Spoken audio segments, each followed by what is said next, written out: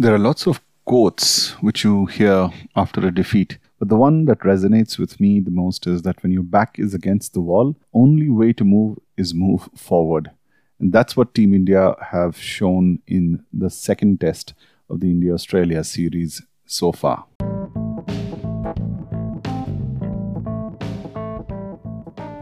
Well, hello and welcome to the Gyanban Experience, a simple talk in the middle of a complex existence, be it news, views, politics, or country, movies, web series, or a documentary, people, society, or culture shock, expression of freedom, or a mental block. We just do simple, straight talk.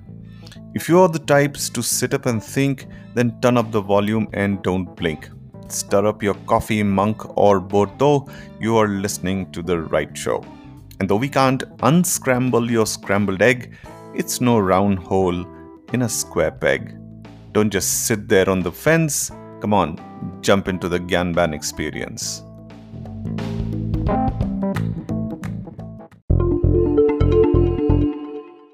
In a few hours' time, we will know the outcome of the match between India and Australia, the second test. That is on day 4. By the lunch session, we will more or less have an idea about the outcome or the end result. Now, all three situations are possible: the best case, the worst case, and the most ideal case. And we'll discuss about them in detail. But what will stand out is the resilience that this team has shown after a massive defeat in the previous test in at least the first 3 days, right? As it happened even in the test 1, was leading most of the sessions or having some of the sessions shared. One disastrous session erased all the good work that these guys had done. Now we are exactly in a very similar point in time in test number 2, where tomorrow's morning session or the first session of play will either erase all the good stuff that has happened so far, or it will seal the fate for Australia if the Indian team continues to deliver the same intent that they have shown in the first 3 days so far. And to do that, they need to switch on from ball 1. That's the basic, that's the most important thing, and that's all it takes, and that's all they can do: be switched on from ball 1. If you are switched on from ball 1, if they manage to have, say, 2 or 3 maidens, if not a wicket, in the first 3 or 4 overs, the pressure will build, and that's the advantage you get right at the top of the morning. Alternatively, if the first 3 to 5 overs they leak runs and bowl loose deliveries, like short pitch stuff which they don't need to play, or way outside the off stump that they can leave alone, and so on and so forth, then this will set the batsman in a little bit. Admitted that Cummins is not a great batsman or an established batsman, but Green is, in some sense. Comes with a reputation. So not to overestimate him, but the point is the most vulnerable period will be the first half an hour to 40 minutes. If in that 40 minutes you are not switched on, then there is no warming up, right? And then there is no catching up. So whatever has to happen, India has to go for the kill right in the first 40 minutes. So if that is done, then chances are the team will be restricted to a lowish score, and then India will have to play out the balance carefully, and it should be all over and done with by lunchtime. So what are the 3 situations that could happen? Let's look at a best case, worst case, and an ideal case scenario. So what is the best case scenario? Best case scenario is they have a 2-run lead. They perhaps add another 20 odd runs, so 25 to win, and they get bowled out within, say, 150, and India gets over and done within an hour's time. That could be the best case scenario. What could be the worst nightmare come true, and that's something that everyone fears, is that Cameron Green gets stuck in, Nathan Lyon scores a few, and Stark and Cummins score a handy resistance. In which case, what is a worst case scenario? Worst case scenario, you're looking at another, say, 50 runs or 60 runs added by Cameron Green. You can say about 20 odd runs by Nathan Lyon, because he likes to tonk the ball around a little bit, give or take 20 runs. So that's 60 and 20, 80 runs there. Between Stark and Hazelwood and Cummins, they add another, say, 30. So about 100, 110 runs, the lead. That to me is a risky proposition, in which case the likelihood of India scoring that 110 is at risk. Chances are India would fold up at about 80 or 90 because of the mental state, not the skill ability. The mental state. I don't know how resilient they will be to tide that over. So, but that's the worst case scenario. And so what could be the ideal scenario, or the mid path, if you ask me? Mid path is they are at 133. They perhaps get out by 188 or thereabouts. That's roughly about 55 runs to win. India does that by losing 1 wicket. It's a 9-wicket victory. That to me, at this point on the eve of the 4th day, seems the most likely scenario, in which case we exit the test series at the midpoint at 1 each. And then there's all to play for in the Sydney test and the 3rd and the 4th test. That's how it pans out for me. I had a few words about jinx the captain, jinx the player, and jinx under pressure. Imagine the situation after the first test. India mentally decimated, and the social media, all of us put together, the fans, and we have a right to be disappointed, right? If you have expectations of being the champion of champions, the best test team in the world, then the expectations also will be in accordance, right? The greater the victories, the greater the fall. But now that is behind us. The only way forward was to, when your back is against the wall, the only way is to move forward. And so when you move forward, you show your temperament, you show your class. And that's what Mr. Ajinkya Rahane showed. He showed calmness, temperament. And yes, he was given a few chances, but everybody gets chances, and see how some of the other fielding has happened. So if you take that out of the equation, how has Ajinkya Rahane stood up to the challenge? I think he's done a fabulous job. He's always been this good boy, standing by the family kind of a person, and part of the reason, and I don't know, we don't know the exact nature of the situation of his mental state, but I'd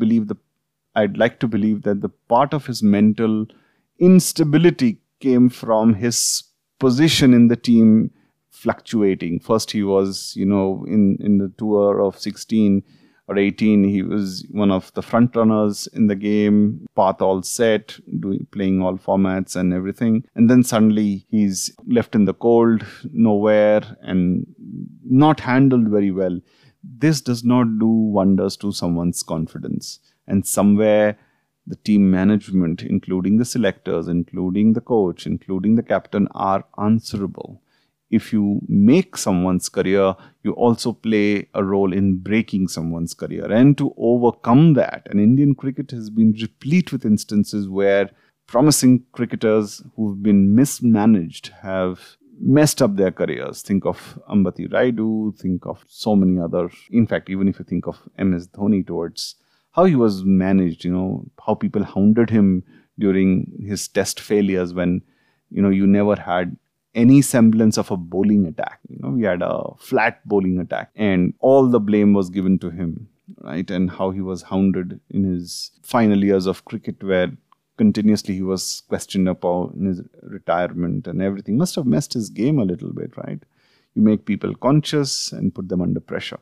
So Ajinkya Rahane, I'm most certain that his mental state was hampered, if you will, with this crazy think tank that we have. If at all there is a think tank, I think there's an emotional tank where Mr. Kohli just goes and says, well, I feel very emotional about this. I'm the captain, so I get to say.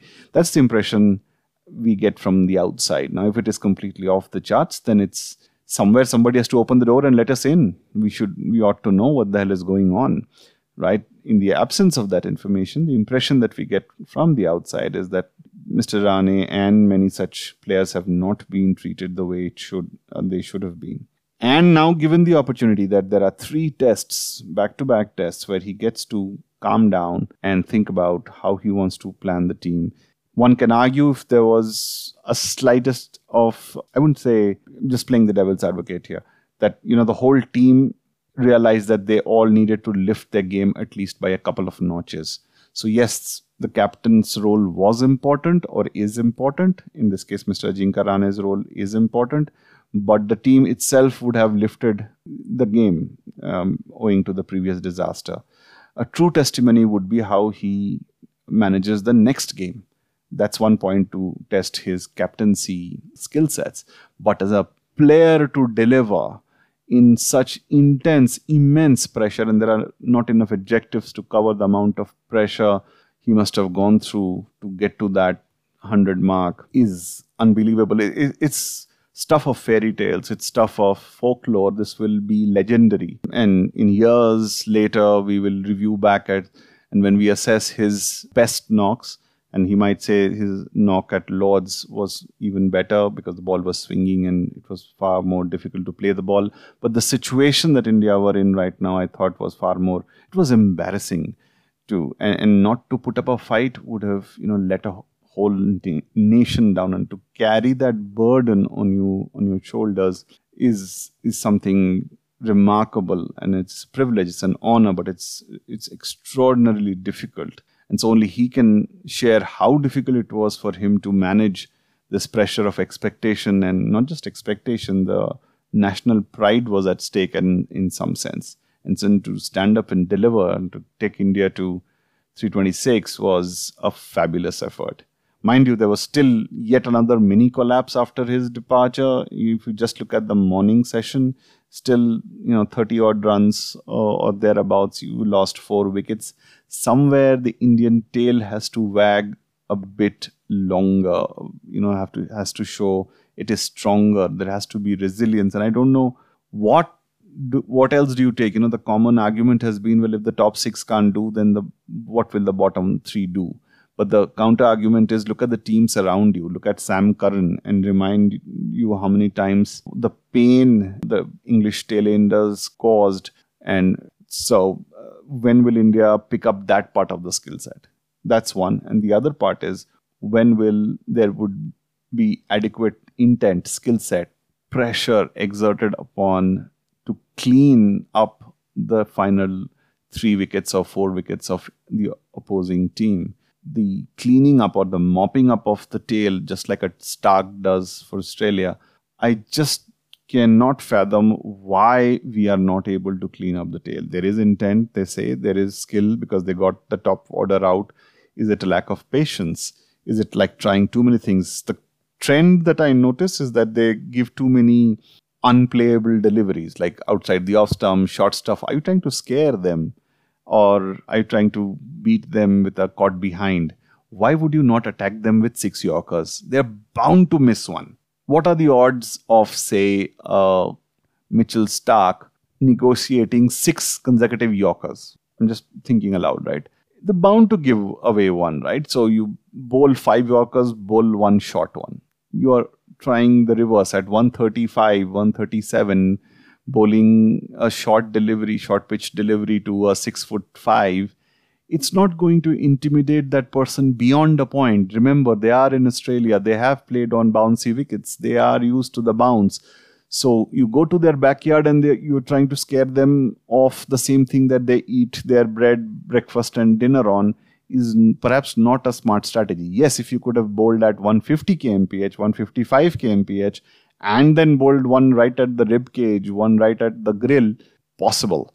But that's not happening. At about the 138, 140 mark, it's not scary stuff. So then what is the other option? That you bowl them out, use angles, crowd the field, take a chance and, risk maybe a 10 or 15 runs from a boundary standpoint, but have some close-in fielders, have a forward short leg, silly mid-on, people in front of the eyesight and behind, and put that attacking field which intimidates, right? If these things don't work, then you've got something to really think about. After trying all of these, if still the opposition tail goes and scores another 50, 70 runs, then shame on you, right? I mean, seriously, how many times will you let this happen? So somewhere the killer instinct has to translate into mopping up of the tail. And so Ajinkya Rahane's role will be watched very carefully in mopping up these 4 wickets tomorrow, because how he attacked these batsmen would also be a testimony of his captaincy skill sets. I've often noticed Virat flowing and letting the game drift and like, kar to rahe hain, or what else will the guy do? He's trying to do, what do you tell Bumrah? But sometimes you've got to tell Bumrah what to do. He's still relatively young in international cricket. All said and done, he's done 5 years. So you've got to go in and tell him that, boss, I want you to bowl in this channel or in this corridor or do this. I'm not saying he doesn't do that, but more often than not, I see a lack of killer instinct when it comes to mopping the tail. And so tomorrow I'd watch Ajinkya Rahane very closely in what are the captaincy moves, the field placement he does to mop up the tail. And so overall, keeping fingers crossed, we should be over and done. We should mop up the tail in a best case scenario within adding another 25, 30 odd runs. So they get wrapped up and we win before the lunch session. If that happens, then, we restore some pride. That blotch of 36 will get reminded every single time we have a future collapse or something. There's a precedent that you have set. Now, somewhere, unless you really win this series and give them a payback performance, and if you could get a 10-wicket win in second test, then that's a thumping payback performance in my view. So let's hope, keeping the fingers crossed, let's hope at least India plays to its potential. Team India plays to its potential, to its capacity, to its capability, and not do the simple mistakes. You get out to an unplayable delivery, doff your hat and say, yep, that was unplayable. But if you keep getting out in similar fashion, outside the off stump, flashing your bat on the 4th or 5th stump, trying to cross hit the ball, then those are the similar mistakes that you have been the reason for your downfall multiple times. And that's what frustrates the fan, that you can lose, but to lose in similar fashion is more frustrating than anything else. So let's hope we don't get to that stage where we're making the same mistakes. Yes, there will be some unplayable first 3-5 overs of hostile spells from Stark, Cummins and company. But once you negotiate that, whatever total they set, even if it is 100, it should, really, you have 3 full or 3.5 full sessions to score 100. That should be generally considered a walk in the park, because the pitch is doing nothing. There are no demons in the pitch. There's no swing happening. There is no great movement.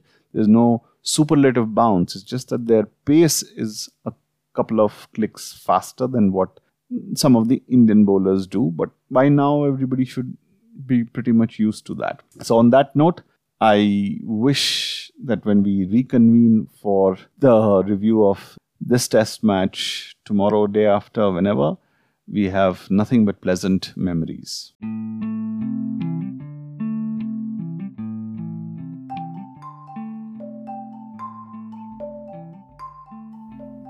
Well, that's all I have for today.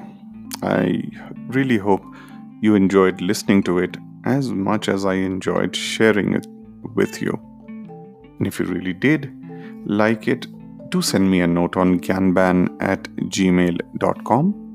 It's spelled as GYANBANN @gmail.com, or tweet using hashtag GYANBAN Gyanban. And don't forget to share it with those who might need to hear this, and I'll make sure I meet you next week with a new experience. Till then, take care, and may peace and happiness be with you all the time. Ciao.